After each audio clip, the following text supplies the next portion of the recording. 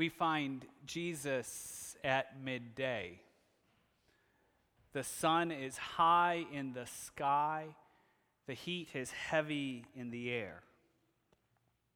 He waits by the side of the well, a well that you can still find there in Palestine. It's a small hole cut out of a rock, and there's a deep shaft more than 100 feet down with just a splash of water at the bottom.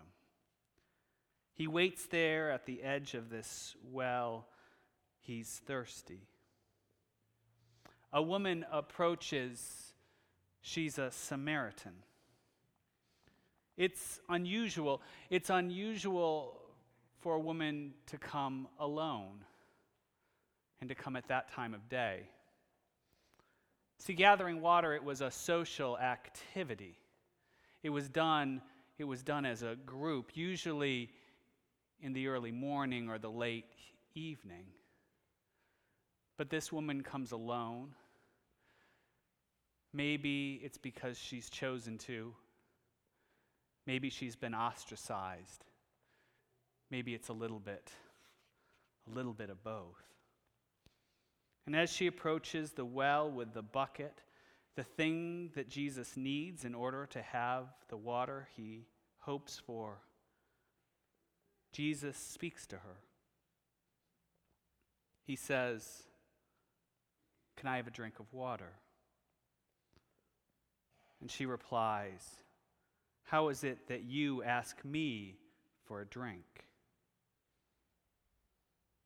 Jews and Samaritans, they don't talk to one another. They hated one another. And men and women, except for family, they didn't talk to one another, and especially not in public like this. So Jesus and this woman, they began a conversation. And in doing so, they are breaking all of the rules.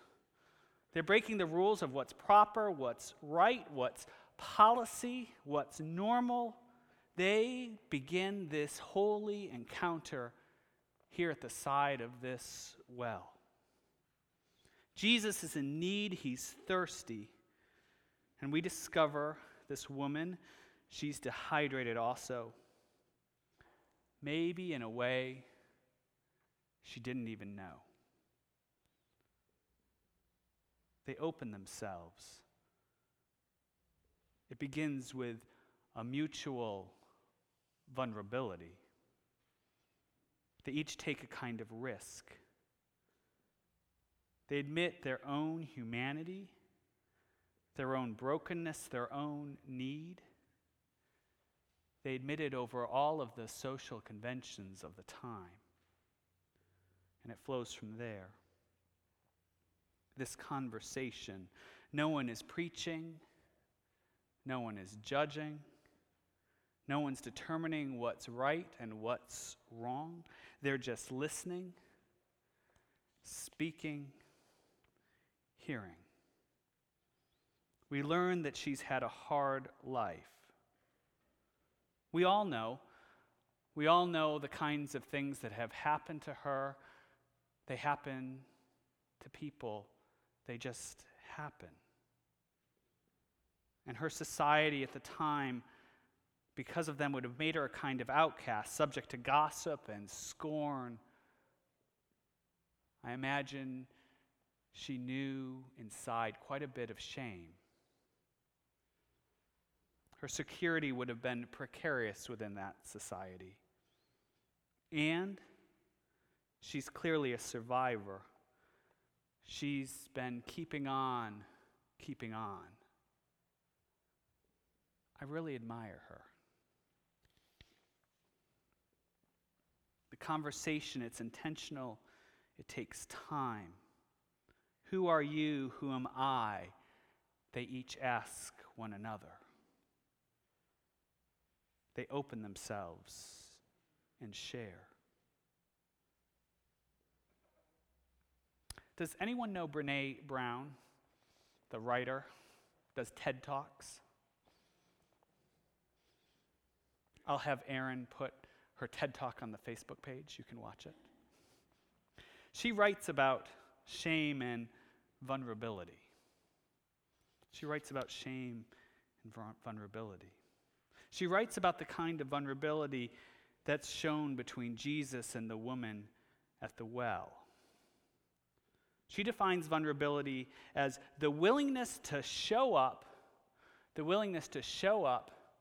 and to be seen. Seen for our entire selves. It involves risking to step over the shame that all of us in some way or another feel. The shame that can get in the way of empathy, in the way of connection. Showing up with our entire selves to be seen. In dealing with how we feel paralyzed by what people may see. She says, vulnerability is not about fear and disappointment. It is the birthplace of everything we are hungry for. Or in the context of this gospel, maybe everything we are thirsty for. Vulnerability, she writes, is the birthplace of innovation, creativity, and of change. Innovation, creativity, and change. And so it is for Jesus, and so it is for this woman. Each one enters the other's vulnerability. They show up, they allow themselves to be seen. They present their entire selves to one another. There's no pretense, no judgment, just conversation, just love. And both of them are transformed. In this conversation, Jesus, for the first time in John's gospel, says who he truly is. It's the first time he says he is the Messiah.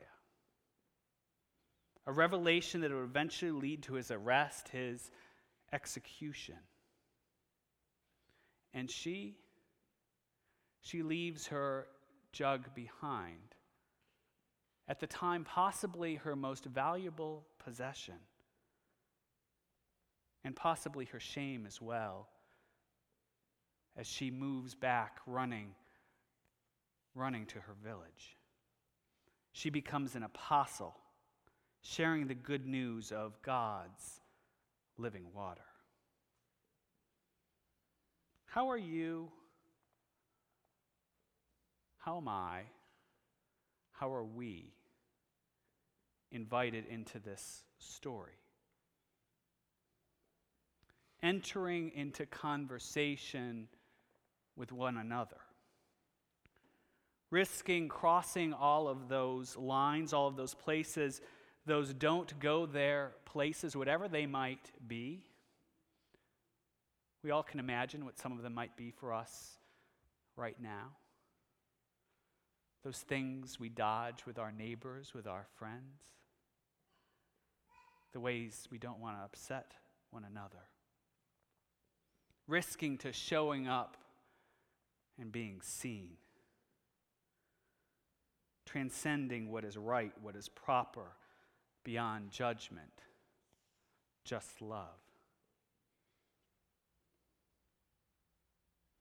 You know, right now, I think possibly our world and definitely our nation is divided more than ever.